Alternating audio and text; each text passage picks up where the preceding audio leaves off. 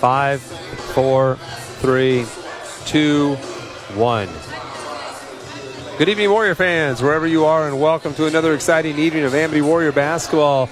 Tonight, coming to you from Amity High School, home of the Warriors, where Jeff Clark and Ron Huber are going to bring you all the action for the girls varsity, followed by the boys varsity against the Salem Academy Crusaders. Salem Academy, Ron, a longtime powerhouse in 3A girls basketball. We could go back to when our girls went to the finals against Dayton, when Lindsay McShane and that group, Allie Steele and Madison Krotzer were seniors. They played Salem Academy in the semifinal, knocked them off. That was when Amy Smith and that group were juniors.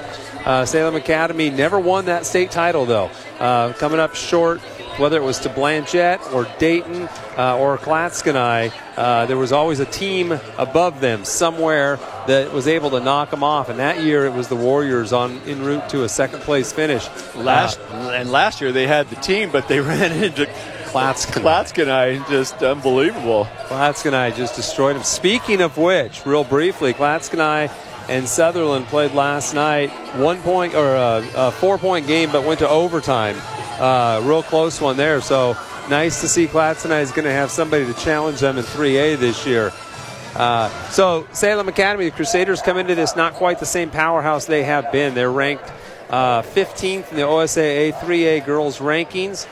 They come in with a 9-5 overall record, or 10-5 overall record, excuse me. And in league, they sit at 1-1. They lost to YC, 1-1. They knocked off Dayton by 16 and lost to YC by 7 last week.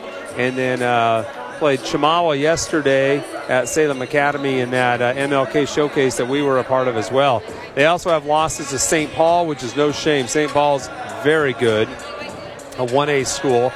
Cresswell, who's a very athletic team, and Horizon Christian. That was a kind of a surprise. Oregon Episcopal beat them 32-20. But what I see consistently is that it's hard to score a lot of points on this team. They're pretty good defensively. They're pretty long. I think they rebound the ball fairly well. And so the challenge for the Warriors will be able to work and get those outside shots, high-quality shots, and get back on defense, because you're not going to get in there and get a ton of second-chance opportunities probably. The issue for us will be our health. We got a couple girls that are struggling with flu and some other situations, and plus they played a fairly hard game last night. So, but they played yesterday too. So those are all equal. Yeah, Maylin Williams played about half the first quarter yesterday. Took herself out. We didn't know why at the time.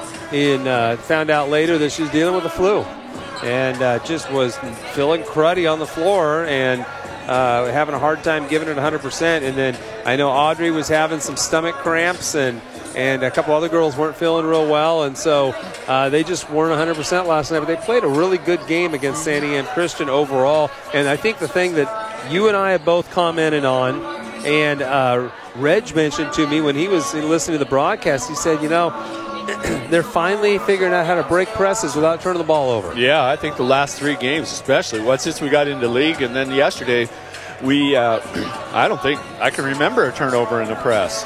And they really did do a good job. Most of our turnovers came out of the half-court offense when we tried to force things, try to make passes that weren't there, or just careless ball handling in the half-court. But against the pressure, we were pretty good, even without Maylin in there. Courtney and Sydney handled the pressure in the full court pretty well. One thing that needs to happen tonight that didn't happen last night is we've got to make more of those open, good, high-quality looks that we've got. The girls did a really good job yesterday of getting good looks, whether it was from three-point range, inside, mid-range. We just didn't shoot a very high percentage overall in that game. Jenna Lopez finished with 10 points in the game, but really missed a lot of shots that she would tell you those are her shots. She probably feels like she should have had 20 in that game. Yeah, those are mainly in the first half, because her second half was much better. But, right. Yeah, definitely able to get inside a little bit more, find that mid-range game as well. She really offensively didn't have much of a ball game, but she made up for it. A lot of good hustle. Excellent rebounding, right? Third quarter, a lot of good double digits in rebounds. She and Kaya both. And, of course, Kaya coming off the bench, playing some big minutes yesterday. 6 block shots, double digits in rebounds. only scored a couple of points, but really had an impact on the game around the basket.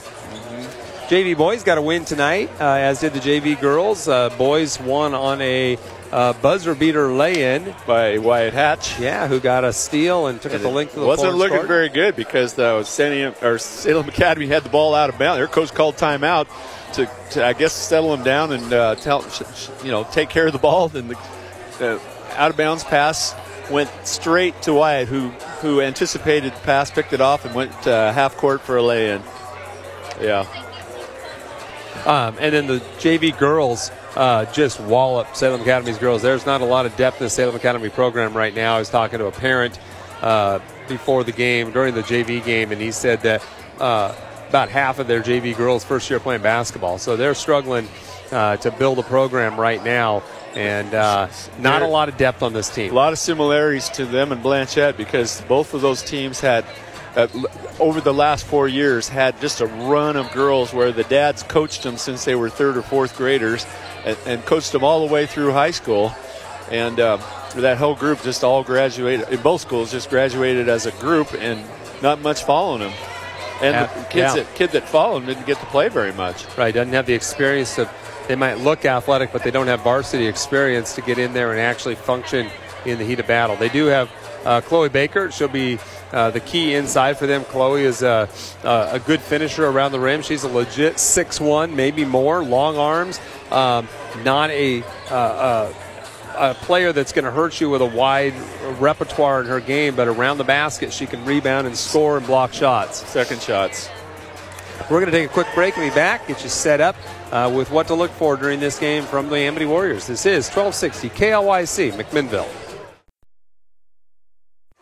Welcome back to Amity Warrior Basketball. About 5.5 minutes left on the warm-up clock here prior to the girls' 3A action between the Salem Academy Crusaders and your Amity Warriors from Amity High School in this league matchup. Pac West, third game for both of these teams. Both teams are 1-1, and YC having beat both of them, squeaking by the Warriors both here games, really. And won the other one by 7 against Salem Academy.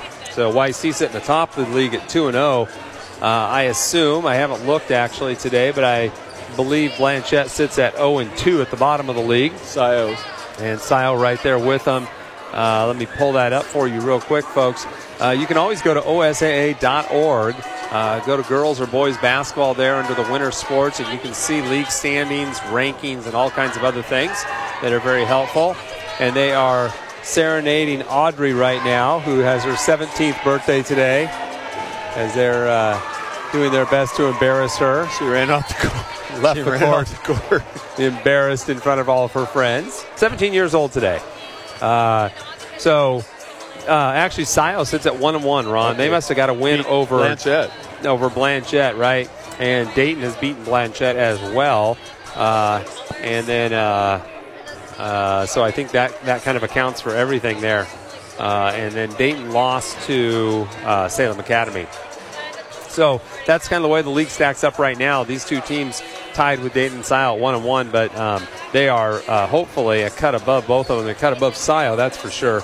It was kind of a laugher down the stretch to the point where they were drawing up plays to get Abby Fuller a three-point shot late in that game, the last 2 minutes. That was a lot of fun to watch. Elsewhere around the state, Clatskanie, of course, sitting at number 1, knocking off number 2 Sutherland in overtime last night. Great matchup there. Rounding out the top 10, Harrisburg sits at number 3. Number 4 is Burns. That's a team that we've seen, but they lost to, I think they lost to Vail, right, who's ranked number 12. So a little bit of an upset there. Burns is not super deep, but they've got a pretty decent three-headed tandem there that can do some damage. Sitting at number 5, find number 5 here. I'm all over the place. Number 5 is Brookings Harbor, but they are 1-2 in their league, so hard to believe that they're really a number 5 team. They've got Sutherland in that league, and there's a big drop-off between Sutherland and Brookings Harbor. Sitting at 6 is Santiam Christian, the team that the Warriors took right down to the wire yesterday evening. At number 7 is Willamina, another team that the Warriors have played and struggled with in the second half. Played them tough for a half, struggled in the third quarter with them. So the reason I was kind of running down this top 10, Oregon Episcopal sits at 8 because the Warriors have played. If we just go to out of the top 10, the rankings, our losses are top 10 teams. If we go to the rankings for 3A, we've lost to number 1 Clatskanie, number 4 Burns, number 6 Santiam Christian, number 7 Willamine, and number 8 Oregon Episcopal. 5 losses to the top 8 teams in the state. It's in a tough schedule for the Warriors so far this year, but that's so good for them. They needed, and we've talked about the improvements as we've seen this year in dealing with pressure, how they break the press, and really we started seeing it against Clatskanie where they were able to break the press a few times and get the shots they wanted. They just didn't make them often enough against such a good team, but we've seen that growth as the year has gone on, and then when they play a lesser team, they're able to really do some things like they did against Sile. We really need to learn how to win. That's the issue here. How to finish. Yeah, how to finish the ball game. Last night we couldn't get it finished, and then last week against YC, we played well enough to beat them. Just didn't take care of the ball in the last 2 minutes. All right, we're on one more break here. We'll come back with the starting lineups from Amity High School. This is 1260 KLYC McMinnville.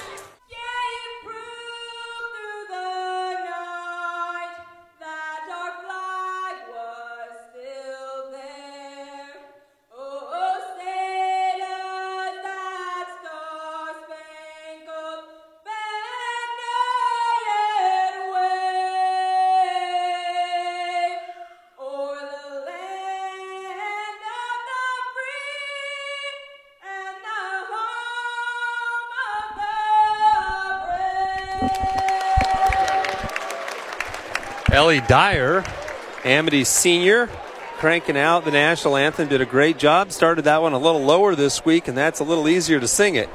That is a tough song to sing if you don't start low enough. I have to start down in the gravel to be able to hit those high notes. It is Francis Scott Key didn't do soloists any favors. Telling you. All right. He wrote the words. Did he write the tune? I don't know. But somebody thought it was a good idea to go high. You're right. Francis Scott Key wrote the poem. All right. So introducing the starting lineups tonight, of course, for the Warriors, it'll be Sydney Stables, Audrey Clark, Jenna Lopez, Courtney Kendall, and Maylin Williams. Standard starting 5 for the Warriors. And for the Crusaders of Salem Academy, it's the senior guard, Kayla Baldry, and she's kind of the engine that makes them go, all 5 foot of her, maybe 5 foot. Number 5, sophomore Aubrey Smith. Number 14, a sophomore Annabelle Brawley. Number 22, that's Chloe Baker, the big girl we talked about, 6'1", 6'2", something like that. Just a long drink of water inside. And number 24, Tristan Brabson, a